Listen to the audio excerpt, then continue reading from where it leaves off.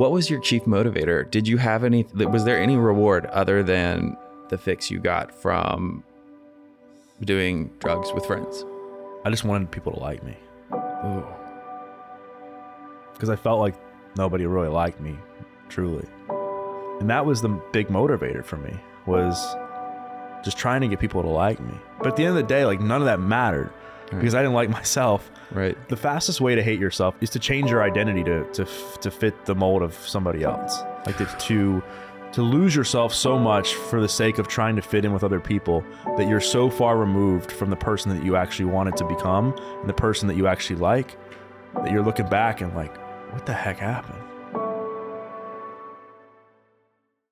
Welcome to this episode of Rooted Recovery Stories. I'm Patrick Custer, your host, and so excited to be here with my new friend, Doug Bopst, author, speaker, coach, and someone who has really built his profession and life mission on helping others do what he did in a huge way, which is turning adversity into advantage. Nailed it. Awesome. So thanks for being here. Welcome back to Nashville. Thanks. It's a great city. Always love a good excuse to be in Nashville, and it's great to meet you in person. Absolutely. You too. And welcome your gym shorts for those of you listening. Doug came in full health nut gear because I'm assuming you got a great workout in this morning before coming in. I did, but I completely forgot about the traffic in Nashville. So I was like eating some breakfast and I was like looking up the Uber to see like how long it was going to take, because it took me like maybe 15-20 minutes to get to Bellevue yesterday. And then it said like 45 minutes. And I was like, oh no, like I'm going to either be late or go take a shower and change. And I'm like, you know what? Like, I don't like when people are late for my interviews, right? So I'll just eat it and then just get made fun of on the podcast. I really admire that. Actually, yeah, I'm slightly making fun of you, but because I think one of the gifts for me from personal recovery that I continually have to strive for, and I'm doing better at though, is I never was able to show up for what I said I was going to show up for, and if I did, I was like super late, and I have such mad respect for people who prioritize being on time. I still struggle with it, but I'm way better than I was pre-sobriety. And so, yeah. I mean, I just think a lot of it comes down to, I mean, for me, it's like self-respect and just showing up for myself and just knowing that, like, if I'm not showing up on time for somebody else, like, what does that say about me? And not to shame people who are late, because I know that that's a thing and people have super busy lives and I get that.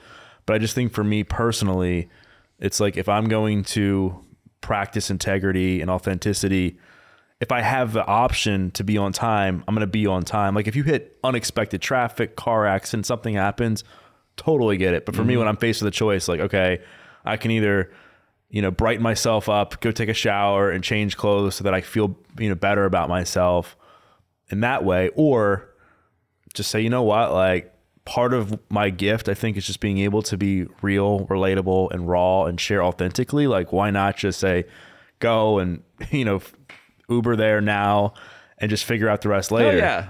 So, I mean, of course, the one thing I had to do is make sure my hair wasn't all messed up, because I literally had headphones on and it looked like I just rolled out of bed, because that's something that's not like necessarily a good look either. It's just to act like you don't care and just rolled out of bed. I mean, I had a valid excuse that I was exercising, went for a good run, went to Chick-fil-A, got some breakfast, and then just got in the Uber from there and rolled over here. Love it. Well, I'm glad you're here no matter what, and excited to talk to you about this. Is really one of my favorite topics about transformation. We talk about so much on this podcast. I think that one of the greatest things we can do when we have overcome any obstacle in life is to not keep it to ourselves, but to share what happened to us and how we did it, because it's a gift. And if we keep it all to ourselves, like what good are we doing in the world? And so I'm so glad that you're doing that on this platform, on your own podcast platform, and using that as a catalyst as well and throughout like your whole profession with people. Yeah, because I think what happens is when we go through hard times, we think we're alone, like both in the situation and when we get out of it, we're like, well, I'm ashamed to talk about this because even though like deep down we know that other people go through addiction and mental health stuff, divorce, whatever the example is, we still feel alone because we feel like, oh, they're not going to understand my version of this story, or my story isn't as dark or deep as that person's, or my version of my story is harder than that other person, whatever the story is we make up. But what tends to happen is when you start to share authentically, whether it's like on a podcast, whether you're at a 12-step meeting, whether you're at coffee with a friend, whatever you're doing, you start to realize like, wow, like there's purpose in what I went through. Not only because becomes a mechanism to process some of it, because now you're talking about it and that burden is like being lifted off of you because you don't feel so ashamed of the situation, but maybe you're talking to somebody that's on day 1, day 7, day 8, or the person who continues to relapse over and over again, just feels so terrible about where they're at in their life. And then that person doesn't feel so alone.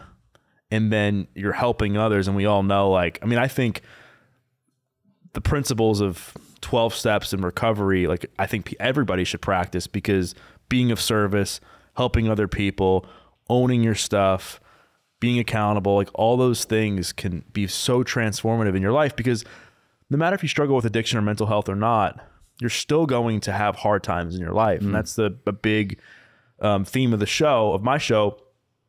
And what's the name of your show? The Adversity Advantage. Heck yeah. So, and I share that because like the fastest way, I believe, to make yourself feel better, one of the fastest ways, is to help somebody else. So it's like on the days where you're feeling like crap, or the days you're like going through it, like buying that person behind you a cup of coffee when you're at a coffee shop, or reaching out to somebody you care about, or holding the door. It's just because when we get trapped in our own stuff, it can be very like self-centered, and not in a bad way, but it just is, because we're thinking about our problems, thinking about how we're going to solve our problems, and we shut the rest of the world out. So I think if you can just take like a little bit of a sidestep out of that, focus your attention on somebody else, it helps mitigate like some of that darkness. Absolutely. That can be so suffocating at times. Yeah. Yeah. So speaking of the darkness, adversity into advantage. I think one of the things that's so useful in having these conversations is talking about the adversity, where it started, what the struggle was, because whether you're a mom or dad, husband or wife, a support to a person struggling, or you're the person struggling, hearing the struggle is the thing that I think a lot of us, whether you're listening and you just love a good story, or you're listening and you're identifying, either way, like we get to pull somebody in, because in many ways, the interesting part is the struggle. Yeah. We could talk about solution by itself all day long. And I think that it's so precious to be able to speak to both of those things together. So I want to hear about what was the adversity for you in life. And I mean, we can start before that, but when would you say, let's lead into when would you say that started for you? So growing up, I used adversity to my complete disadvantage. And my adversity was that my parents got divorced when I was 5. It was a pretty brutal divorce where they didn't speak to each other a whole lot, and a lot of fighting, a lot of court stuff. Then I started to develop this what's wrong with me mentality, because a lot of my friends, people I spent time with, their parents were all together. So I saw this different family dynamic that didn't exist where I was. And then I was bullied in school a lot. I was told that I looked like I had Down syndrome. I was picked on a lot, called names, and I just started to internalize it, because I had started to develop that what's wrong with me mentality. Then kids are picking on me for no reason. And I wasn't a kid that was bullying other kids, because I guess I could understand if somebody were to bully me because I was picking on somebody else. I could see I probably in a way got a little bit of what I deserved for picking on somebody else. But there was none of that. Love sports, love playing sports, love watching sports, but I just wasn't good. I wasn't athletic. I wasn't coordinated. My vertical leap was 2 inches, no exaggeration.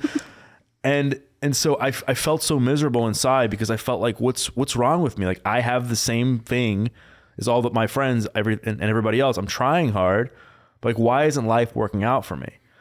And I just felt so much emotional pain that started to stack up, because at the same time, I also wasn't getting any attention from girls that I liked in school. And as a young boy, at least for me, I thought being successful as a young man was that you had to be good at sports. You had to be in a certain friend group. You had to get attention from pretty girls. Where did you get that message? I don't know if it's society or just something that maybe I just saw growing. I have no idea, but what were your, like, when you think back to as a youngster, like, who were your main male role models? I didn't really have any. I mean, I saw people on like TV, athletes. So it was pop culture, basically. Pop culture, yeah. Because I said, like I came from a place of, my parents were divorced, and I think that causes dysfunctional relationships just by itself. And I guess, and I saw kids who seemed happier, where they were having fun, again, getting attention from girls and being good at sports. But it was also like, I loved sports. It wasn't like I just did sports because I thought that would make me happy. It was, I was the kid who stayed up late to watch ESPN, got up early to watch ESPN, collected baseball cards because I wanted to.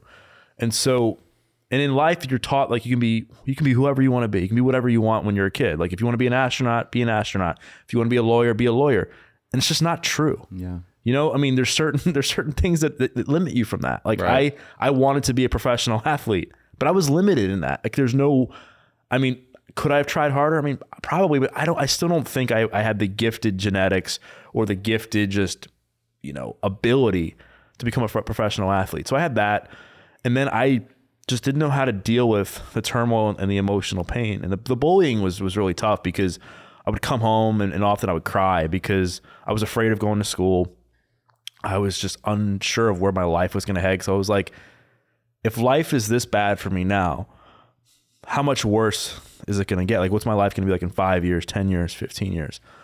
And I played the victim role a lot. And I think, people will say to me, well, you were just a kid. I was just a kid. And in a way that was, I guess, kind of justified, but it still didn't make it right for me to behave in the way that I did after that, where I started using weed as a coping mechanism to deal with the emotional pain. And once I started smoking weed, I felt this massive weight come off my back, where I could finally be at peace with myself, and I have to worry about what people thought of me anymore, or any of the things that I described earlier. And that created more adversity for me. Can I stop you right there? I think that this is like this fork in the road that you're talking about is one that I like is such a sweet spot of, when I say sweet, I don't mean like wonderful spot, but like such a important spot in development for young people, that I hope we're changing this, flipping it on its head right now with a lot more of this breaking stigma, the TikTok mental health that we see, and all those things. But kids having access to healthy coping alternatives, right? Like, I think so many people our age, we're very close in age and older, it wasn't normal for our families to have the tools to instill with us, whether it's a broken family or a family that's keeping it all together, to have tools to teach, like, hey, when this is happening, these are the, the healthy alternatives, the stuff that you can do, the better choices to find peace, to find solution, to find whatever. And so I hear what you're saying, that, like, yes, it was a bad decision, and we all have to take accountability. But when you're wrought with all of these life circumstances, it makes sense that kids turn to the only solution that they're being exposed to, really. I mean, right. But I think, and you're right, and I totally agree with you. And I think, like, I saw people who didn't know how to manage conflict. I saw that when you don't like somebody, that you just don't speak to them anymore. I saw that you want to win, and you want to make sure that you're doing like everything you possibly can to make sure that, you're not letting somebody else look better than you, or whatever the example was. So I started to see that and say, oh, like, so when I see conflict, I'm going to get extra stressed, and I have to get rid of it right away, right? I think it's a slippery slope. Justification becomes a very slippery slope. And I agree with you that my parents, that generation, mental health wasn't talked about enough like it is today. And then I'm going to do the yes and. However, on the other side of that, it's easy for people to point at, like, the boogeyman and say, my life isn't where it is now because my parents got divorced, and that becomes an easy excuse. I mean, because there's commodity in being a victim, right? People will feel sorry for you. You'll get attention. And that can be addicting as well, because again, like my situation, to a lot of people, it's like, man, my childhood sucked. And there was a lot of pain and turmoil. But because I kept pointing to that as an excuse to behave in the way I did, it nearly cost me my life, because I just kept. Do you think you did it like as a teenager? You were not knowingly like making those choices, saying like, my life sucks, therefore I'm going to do. Yeah, because I was doing it just to manage, to feel good. You know, I was doing. I know, but I mean, like, did you have the awareness and the insight to, because a lot of us are in a place where we're like, all we know is we need peace, but we don't really understand at that young age. Our brains haven't developed to the point where it's Right. like, I need peace. Peace would be normal right now. I don't have it because of all of my life circumstances. Like, what level of awareness did you have that when you say like, I was in a victim place, like to me, that translates, I know what's going on. This is what's happening. And I'm knowingly choosing this because I feel like I'm a victim. Like, do you feel like that level of insight was there? There was definitely, I think I had to grow up fast given my scenario. Yeah. You know, where I felt like a little disconnected from my family. I felt like I had to like really like think about what was going on in my life and gain introspection because of like the turmoil that existed in school and stuff.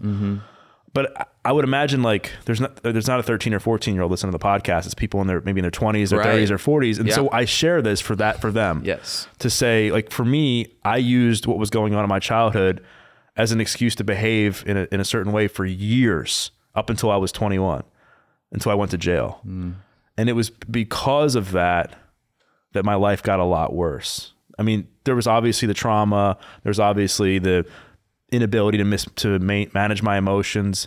But a lot of it was because I believed that I deserved to behave that way because of what people had quote unquote done to me. And I think that can limit people. Yeah. Because you can't change the past. You can only change the way you respond to it. And I'm not saying that the 12-year-old me, the 13-year-old me would have wanted to hear that. But somebody who's now been on the other side of this for 15 plus years, I have a lot of insight on the reality of the situation, because I constantly was blaming everybody else for my problems and never took any responsibility. And because of that, my life didn't get any better, because the only way out of a situation like that is forward, is by finding some level of accountability or responsibility to do whatever you can to change. Like pointing the finger at the past or just feeling sorry for yourself, like feels good in the moment, but does it really get you what you want? I mean, no. No, it's the instant gratification Right. that gives the momentary relief. So what, as you're like going through school, continuing, I can only imagine it snowballed to beyond pot. Yeah, I mean, it snowballed quick, because what happened was, because I was just so unhappy with myself emotionally, and I was doing whatever I could to fit in, because I thought that, okay, if these kids are bullying me, maybe I will act a certain way and they'll start to like me. One of the things I tried to do, which again, this is just what kids do, is kids typically will have a party when their parents aren't home. Very standard thing, I think, to do, right? Well, my parents never really left town. So my mom went to the hospital, had to have an operation done. And I knew she wasn't going to be home. So I like made up some story of where I was going to stay, left a window open in her townhouse, snuck in, had tons of people in there. Party got busted by the cops. And then got into trouble because of that. A couple weeks later, my 16th birthday, I was weighing out a little bit of pot to sell to my neighbor. My mom caught me doing that, kicked me out of her house completely. Like it was 50-50 between my mom and my dad at that point. Kicked me out of her house that night and went to go live with my dad, who lived like in a more Tennessee-like setting, very rural, drive your tractor to school day at the high school, farmland and stuff, completely different environment. And I wasn't as close with my dad like I was with my mom growing up. So I felt so abandoned and angry and all the feelings you would feel of resentment. I mean, just sadness. And I said things to my mom that no mom should ever have to hear from her son. But it was out of a place of despair and anger. Yeah. And she, pot back then was like heroin. They thought it was like kind of like heroin today. Oh, yeah. It wasn't like the thing where it's like mostly legal now in many states. Yeah. And so I share that because that was a big turning point emotionally for me, because I felt this massive sense of abandonment. And then I changed schools within 24 hours. And then I think the insight from my mom and what she wanted was, okay, you're clearly not succeeding in your environment here. Let's just remove you from your environment and place you in a completely different environment. But what you didn't realize is my dad and I butted heads a lot as a kid. I still had all that trauma and those insecurities that I was afraid of talking about because it just wasn't at a place where I wanted to open up, didn't know how to. So I go to this new school, find new friends that do the same stuff I was doing with my old school. And then that catapulted and snowballed, like you said. Got out of high school, barely graduated because of attendance issues. Started to sell pot to make money, started to get into cocaine.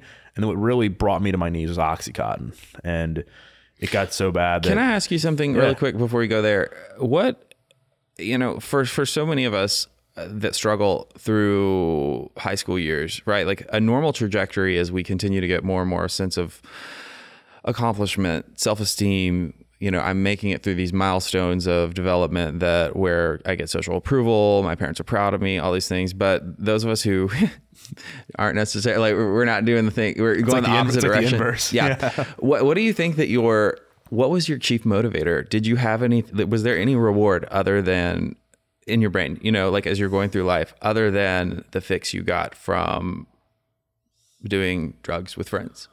I just wanted people to like me. Ooh. I just wanted people to like me. And because I felt like nobody really liked me, truly. I know my parents deep down loved me, but I didn't, the relationship there was kind of... It's your parents. Challenging. They have to. I mean, it's different when you're... But I saw like me getting cut from the sports teams, and that immediately will tell you I'm not liked, I'm not loved, right? Girls aren't interested in me. I'm not liked, I'm not loved. Kids are bullying me. Friends of mine are bullying me. I'm not liked, I'm not loved. So I'm like, how can I turn that on its head and get people to like me? Well, I can start behaving like they do a little bit, right? I can start adding value. I can start like bringing drugs to the table. And then how can I deal with how much I hate myself? Numb the pain, right? And that was the big motivator for me, was just trying to get people to like me. But at the end of the day, like, none of that mattered because I didn't like myself. Right. And I ended up, the fastest way to hate yourself, and I said this on another podcast, is to change your identity to fit the mold of somebody else. Like to lose yourself so much for the sake of trying to fit in with other people that you're so far removed from the person that you actually wanted to become and the person that you actually like, that you're looking back and like, what the heck happened? And I did that. And it was hard for me to know because, like you said, my brain maybe wasn't fully developed and I didn't have the self-awareness that I have now. I had no idea that was going on. But you end up just hating yourself because there's this cognitive dissonance that exists. It's like, I don't know why I became this person. Well, that, and do you not believe, I mean, I kind of look back too and think that, obviously I can only speak from personal experience of what I felt, but like at a certain point, you just lose. I couldn't even remember who I felt like I was, what my identity was, my consequences, whatever other people said or thought about me. Like there was no like, as healthy people, we have like an internal like dialogue of like, right, this is who I am. This is what I, like who's Patrick Custer, who's Doug Bopst. Sorry. It's different, but like in that phase, you get far enough along and the who am I it's like lost at sea. Right. And especially because it's like you're not taught as a teenager to like really identify like your values and your morals and like who you want to be outside of like the typical like, well, what do you want to be when you grow up? Like I want to be an astronaut or I want to be a lawyer or whatever, right? Like to truly identify like the type of person you want to become. And so once I started to realize, because it's like when you start doing drugs, what I found is that it initially becomes a tool to cope with emotions, to have fun, whatever the example is. And then if you go far enough down the continuum, down the spectrum, you're now doing drugs to deal with the pain that you've caused as a result of doing drugs in the first place, right? Yeah. And that's where I was, where it was like a dog chasing its own tail, where I couldn't get high enough anymore on pot, couldn't get enough of an adrenaline rush. So then it's cocaine. Cocaine gives me this crazy adrenaline rush, but then I'm like, oh, I have anxiety and fear. So like that goes about as well together as somebody trying to lose weight and eating pizza and ice cream every day. It's just probably not going to work so well, right? So then I had to figure out, and what ended up happening is I was so addicted to my environment. I talked about this on the podcast that I think Aaron sent you, that I did whatever I could to maintain my friendships, even for the sake of my own mental health and physical health. And what I mean by that is I started getting crazy panic attacks as a teenager. I don't remember the exact age, 17, 18 years old. And I ended up in the emergency room for the panic attacks. And so you would think the logical, rational decision would be like, Doug, you've had a good run.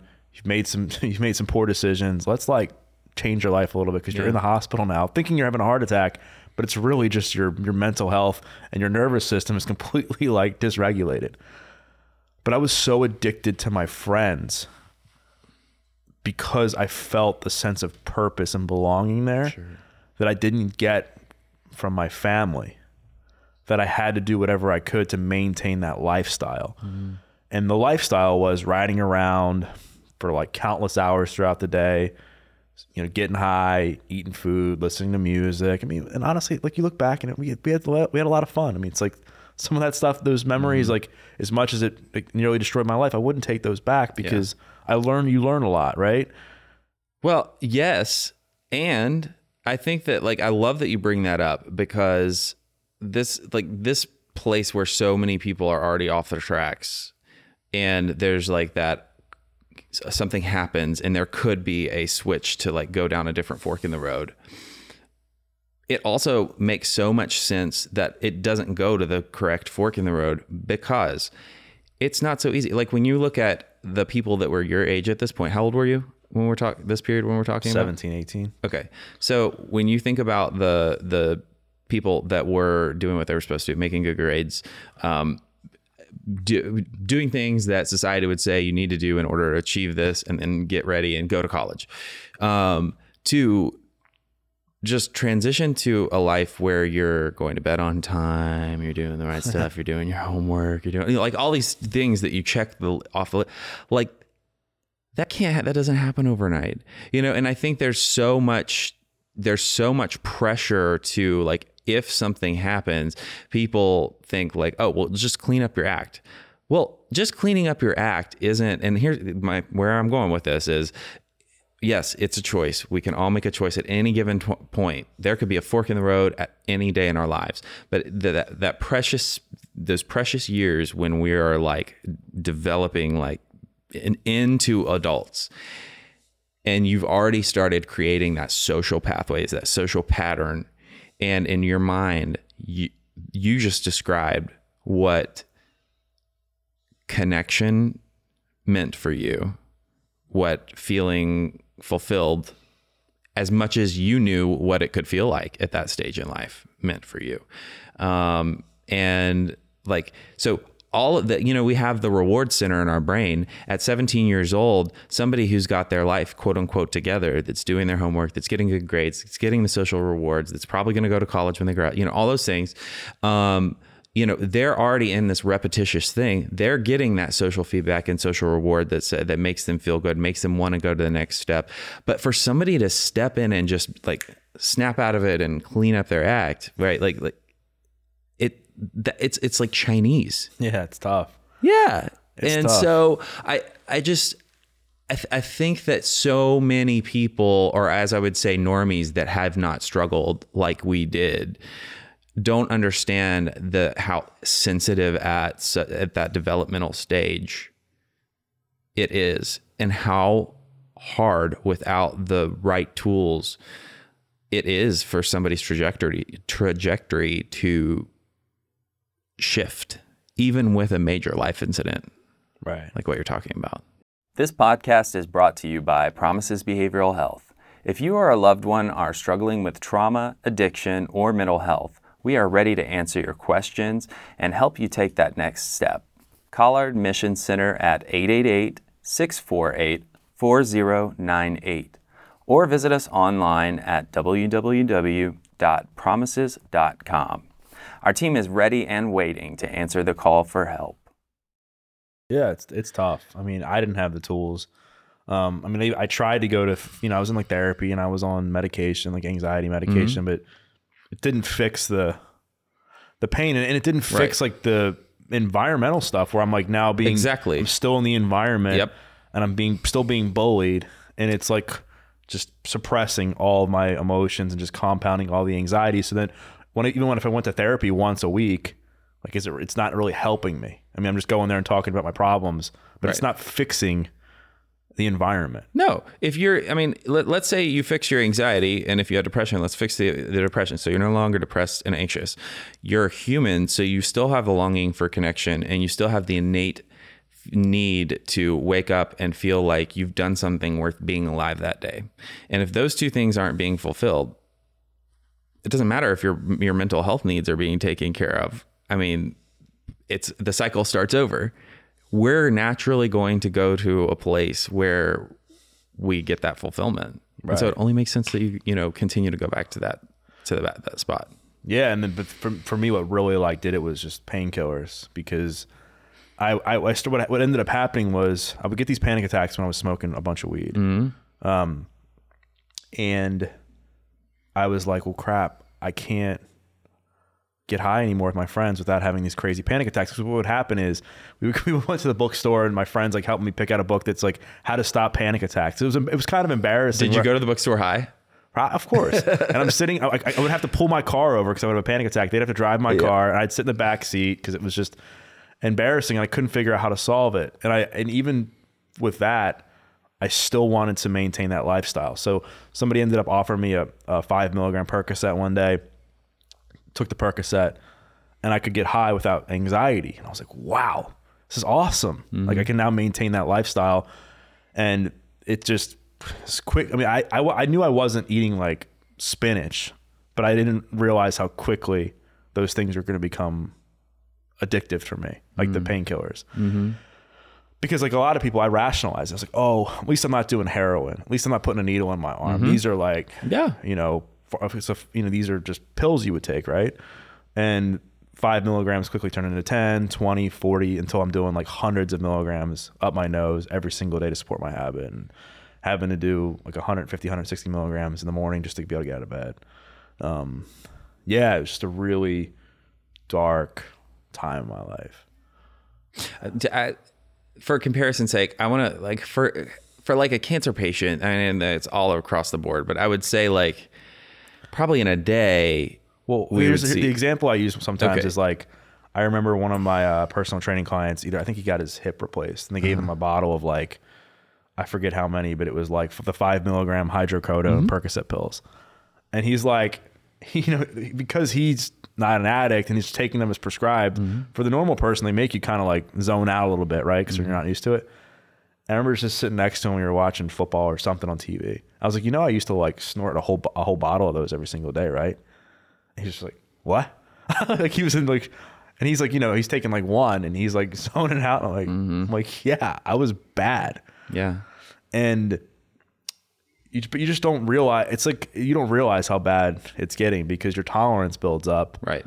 And then and that too, just to speak to that really quick. So many people don't understand if they've never been connected to or educated on. Many people have been connected to somebody with opiate addiction, but they don't maybe understand the science behind, and it's worth speaking to because I think one of the reasons why it's so addictive is, to my knowledge, I don't think there's another drug that the body builds the tolerance raises so quickly when using, right?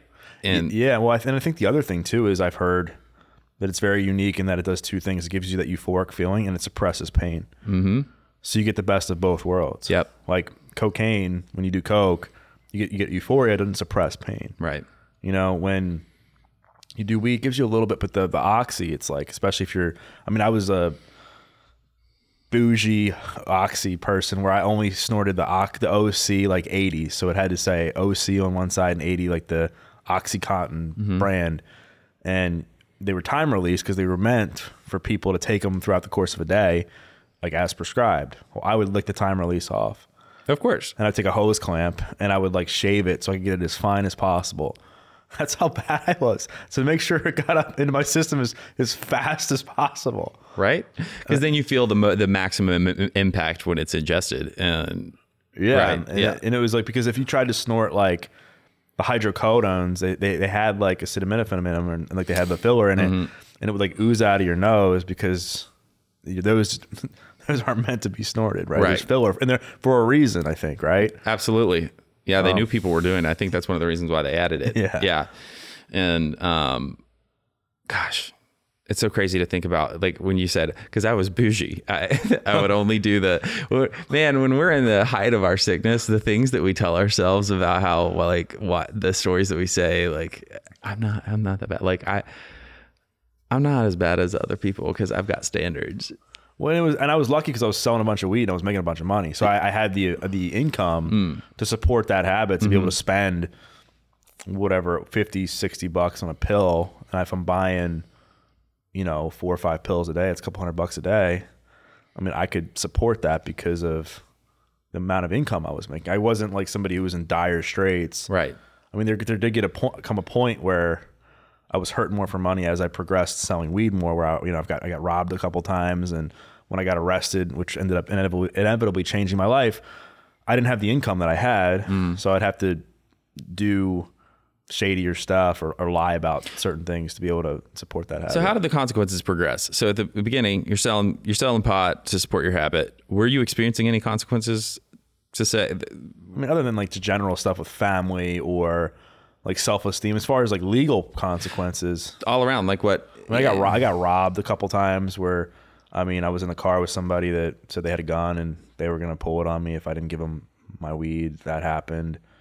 I had somebody else that I was doing a big drug deal with at my apartment and just walked out with a friend of mine that I thought we were friends. And I thought it was a joke. And so I ended up becoming indebted to my drug dealer, and owing him some money. And there was a point where I remember sitting down with my grandparents and I told them, I'm like, I owe this guy some money. I want to be done. How much was? At that point, I think it was maybe like $2,000 that I owed him. Yeah. Which isn't a whole lot of money. Right. In that world, right? Yeah. But I think I'd asked my grandparents for money because I was like, I want to be done. Like, I'm so just tired. Because I lost trust and I was getting sloppier because I was more concerned about my opiate addiction and how I was going to get that versus like running the pot business that I was selling the drugs. And I also like mentally, I was just so spent and smoked emotionally. And but they were like, no, we're not. You got yourself into this. We're not going to give you money to support like an illegal habit. Well, and also I can only imagine that at this point, you're like, had you gotten to the point where you were starting to tell a bunch of lies? Yeah, and then that ended up progressing to me getting arrested. So Cinco de Mayo 2008. Was riding around with a few of my friends and make a drug deal. Had a half a pound of pot in my trunk, a couple $1,000s in cash in the glove box, and I had a busted headlight that I had been meaning to fix for a long time. That I didn't, because it's like when you're in the thick of addiction, all you care about is like drugs. Like nothing else matters to you. It's like this crazy religion. It's like a cult in a way. Sure. And so since me getting the headlight fixed directly didn't help me get high more, even though indirectly it would have, right? Because I wouldn't have gotten pulled over. I didn't do it. And so there's a cop running radar because it's one of the biggest drinking nights of the year. I flashed my high beams at the police officer thinking that would hide the fact that I had a busted headlight, but it just gave him a reason to pull me over. My heart sinks in the pit of my stomach. I'm like, man, my life is definitely over, because I just knew, I had a gut feeling that I was going to get pulled over. And I think subconsciously I wanted to get caught. Because again, didn't get the headlight changed. He pulls me over. I stammer to get my license and registration out. He senses something's like up. He asks me if he could search the car. I say yes, and like pulls me out of the car. One thing leads to the next. Finds the pot in the trunk, finds the money, finds a scale, and ends up putting me in handcuffs. And I'm sitting in the back of this cop car facing felony drug charges, possession with intent to distribute marijuana. I remember just thinking to myself, it's like, I'm sure most people, if you're in recovery, you've had a moment like this where your bad consequences all come to a head. And all of a sudden there's this point and you think to yourself, what the hell happened? Like, how did I get here? And for me, it was like, how did the kid who just wanted to be loved, how did the kid who just wanted to fit in, how did this kid who just wanted to be good at sports, like how does this kid now facing felony drug charges. And it was all because I just couldn't deal with life. I didn't know how to deal with life. So ended up going to court a couple months later, September 30th, 2008. The judge sentenced me to 5 years in jail, suspended everything but 90 days, give me 5 years probation, 200 hours community service, all kinds of fines and drug classes. But he's like, Doug, you're young, you're 20. This felony conviction is going to haunt you for the rest of your life. He's like, I'm going to make you a deal. I'm like, deal? I'm going to jail. Like, what's the deal? And he's like, if you complete everything without messing up at the end of your 5 years of probation, I'll take the felony conviction off your record and give you a PBJ. And at that point, I didn't think I was going to live to see my 25th birthday because I'd already gone to several friends' funerals, like people that were in my friend group, not just people on Facebook, right? Yeah. And I just had no hope of living that far and ended up reporting to jail a few weeks later, and it changed my life. That's amazing.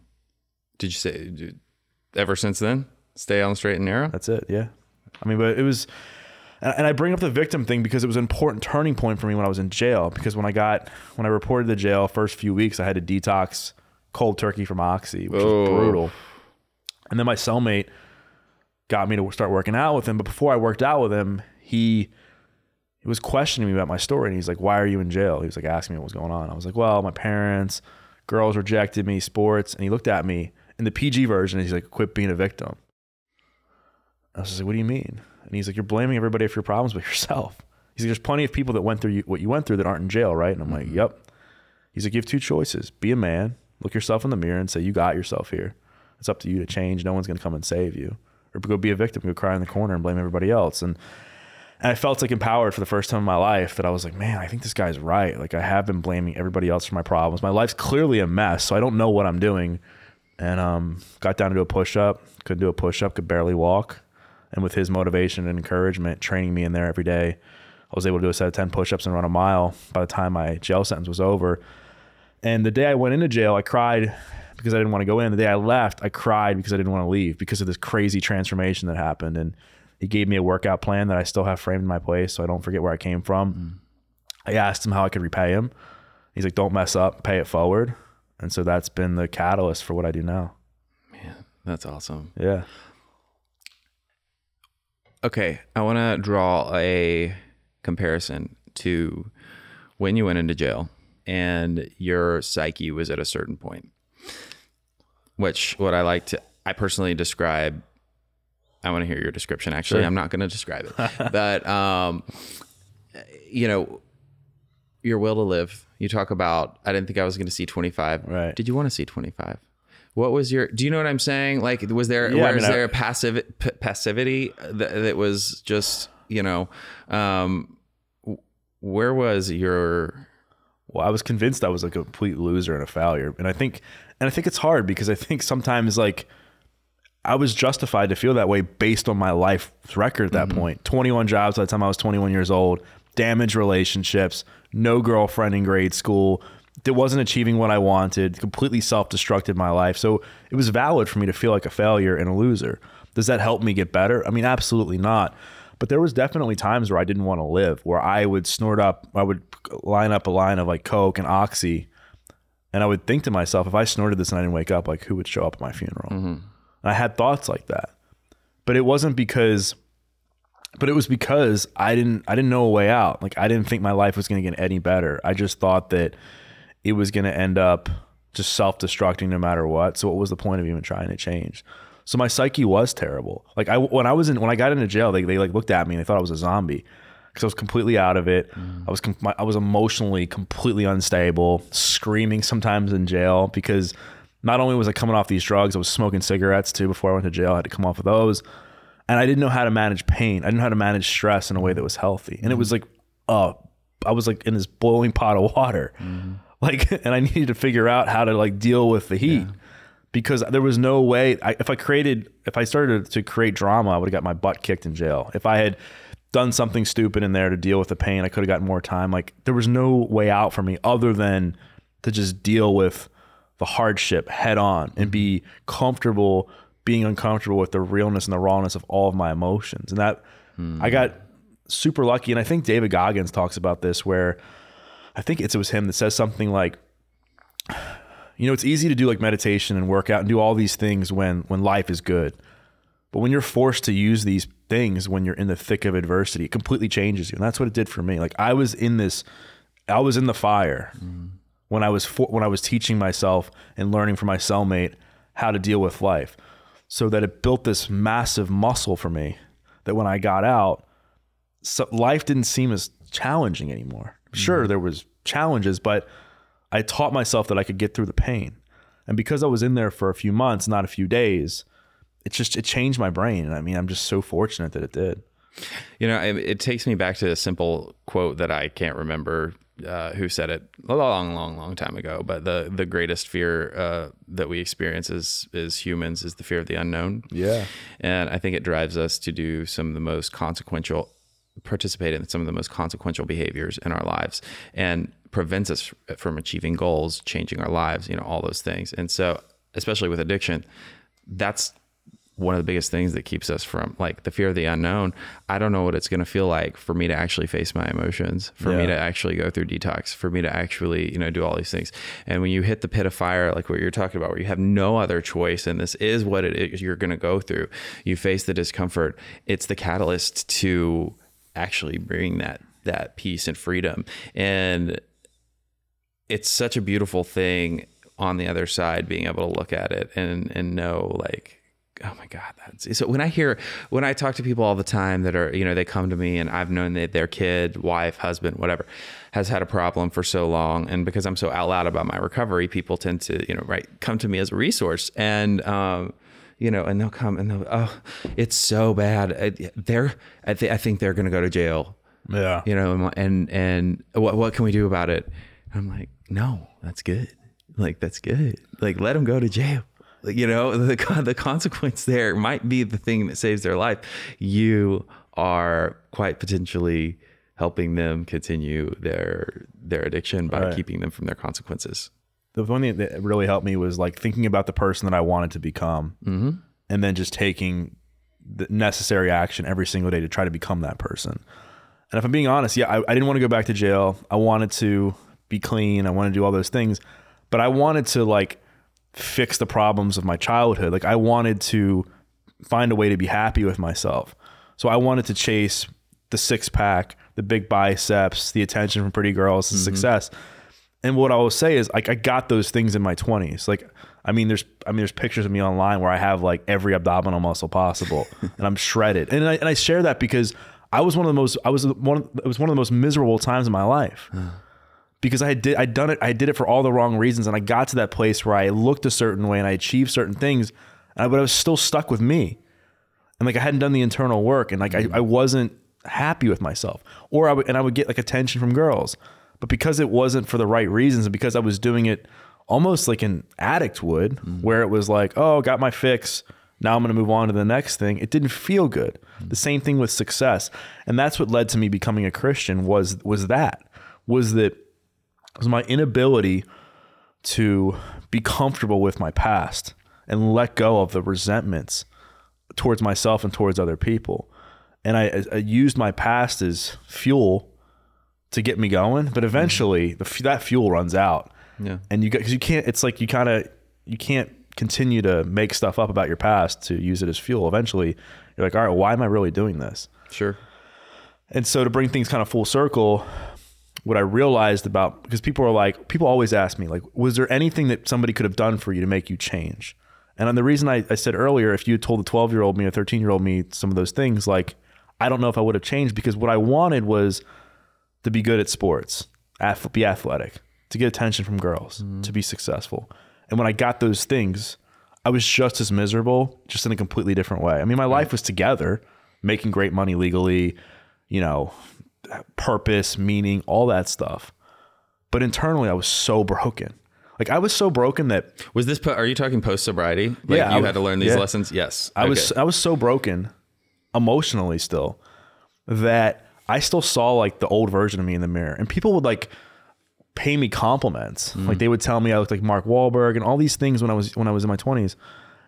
And I was like, is that a compliment or an insult? And like people would be like, are you freaking like joking? Like, are you serious right now? But the reason is I still saw the ugly version of myself in the mirror and who I thought I was before.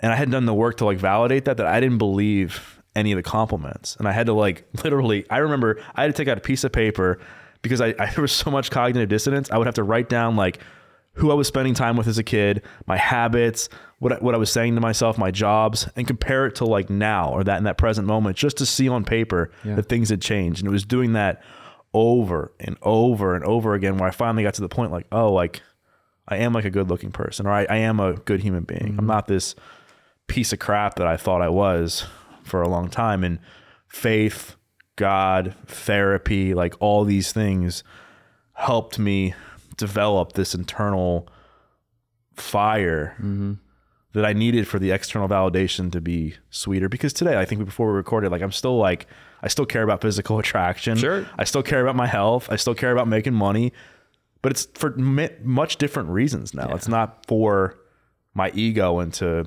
falsely inflate my self-esteem. Yeah, absolutely.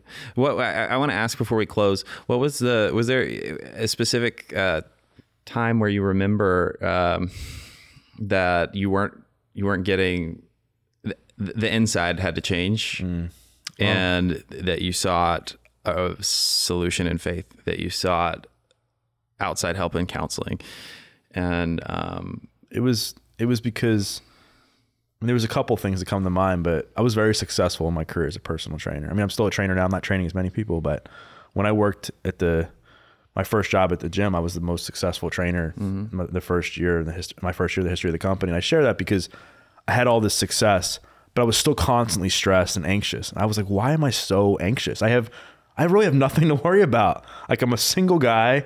You know, I make great money. I have no real responsibility other than like paying my bills. Like, what is the matter with me? I couldn't figure it out. That happened. Looking like a certain level of physique. Ended up having panic attacks all over again in my 20s. And then I started to have problems where things weren't working out with women. And one of my clients was a pastor at a non-denominational church. And like, I hated God for a long time,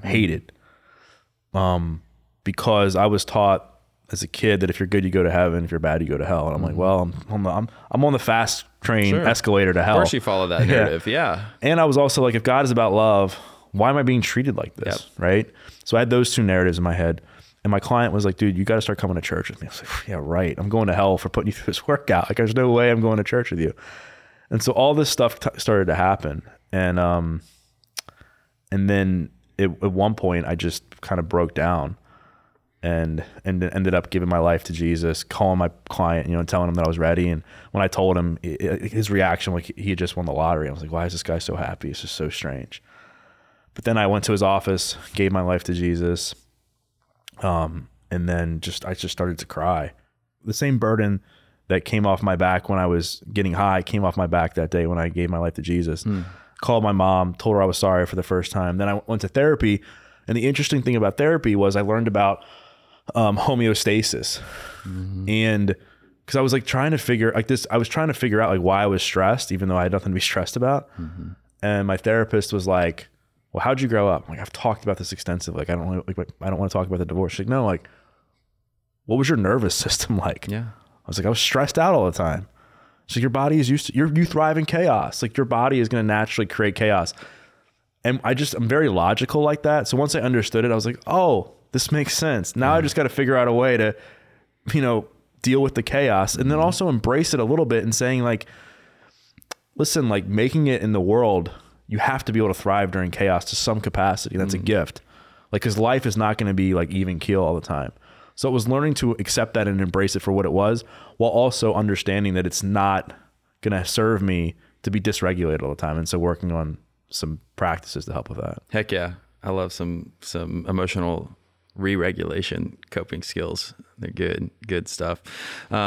So, kind of a comment on that, I think is really interesting. Somebody I just interviewed, we were talking about this, the goal not being like freedom from the storm, but peace within. Yeah.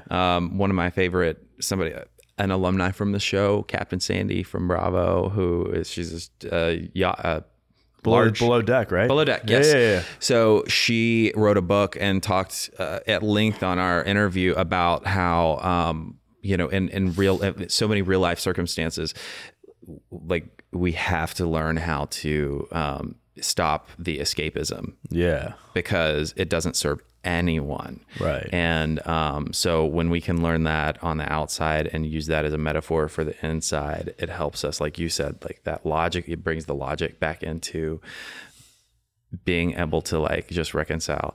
I can find peace even in this like chaotic storm of emotions that are coming. And sometimes that helps regulate, and then it's gone shortly after that, you know? But I want to ask you, because I know we're about to wrap up. What for the person or people who've connected with your story today, which has been so impactful, and thank you so much. What would you like to leave with them as a final word of encouragement? So much. I mean, I think the biggest thing I often will tell people is to focus on how far you've come and not how far you have to go. And I say that because in the world that we're in, it's easy to see the things that you don't have. You know, if you're just constantly scrolling online or just talking to people that are more successful than you or whatever. But I think the way out of a dark situation is just stacking small wins on top of each other and then celebrating those small wins. Because everybody's looking to go from 0 to 100. Like I would say, like from people that I've talked to in the 12-step world, one of the biggest challenges for people when they walk into a meeting is like, I'm listening to somebody who's 20 years sober, and I'm 2 days sober, 2 hours sober.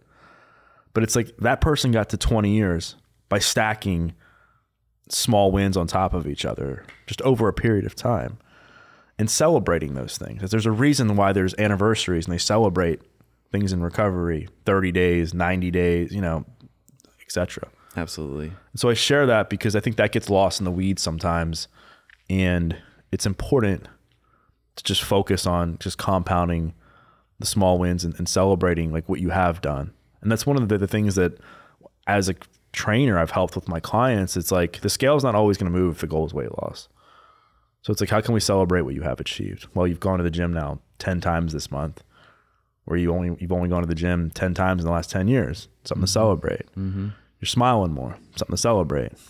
Your kids are happy they're going to the gym. It's something to celebrate. So just trying to dig deep and finding things that you have achieved, and then focusing on the journey, and then just knowing that like once you get through it, on the other side of it, there's going to be strength that you're going to gain that's going to be helpful for you for the rest of your life. And the amount of fulfillment that comes from that is irreplaceable. You can't, I mean, it's hard to imagine my life without what I've been through. Like I was unconfident, very introverted, you know, no purpose, no self-esteem. And it took me going through the depths of hell to help me, you know, become this person that I am now. You wouldn't take it back for the world, would you? No, man. All right, will you tell me that quote? I love that quote. It's something worthy of like putting on a post-it and like, or framing it. It's so good. The way out of a dark situation or past is by stacking. Do you remember what you said? Yeah, it's like I think the way out of the darkness is by just stacking small wins on top of each other over time. Beautiful. Because, you know, if you just look at yourself and you're like, well, I'm not going to accomplish that. Well, you won't. That's right. Or if you look at yourself and say, well, what's going to happen in 1 year? Like you're going to rationalize not doing something. But it's like I said on Savannah's podcast, it's like you have to develop this whatever it takes mentality. Yes. To do whatever you can every single day to become better. And what happens is you stack these days and then you look back a week or 2 weeks later and you're like, wow, like I'm so different. And it wasn't because you just made one drastic change. It was because you made small changes, you know, that just compounded over a period of time. Doug Bopst, thank you so much. This has been amazing. Thanks, man. Appreciate it. It was an awesome conversation. Absolutely. Hopefully for those of you tuning in that you've been able to think about if there's a major or maybe some miniature ways in your life that you know that you want to change and improve, that you can apply these really great principles to your life. And so we'd love to hear from you. You can always look at the show notes below. You can follow Doug. We'll have that all listed at the bottom of the episode. Thank you to each and every one of you tuning in. And I'll close by reminding you it's never too late to start loving yourself, and you're always only one decision away from a completely different life. This podcast is brought to you by Promises Behavioral Health. If you or a loved one are struggling with trauma, addiction, or mental health, we are ready to answer your questions and help you take that next step. Call our admission center at 888-648-4098 or visit us online at www.promises.com. Our team is ready and waiting to answer the call for help.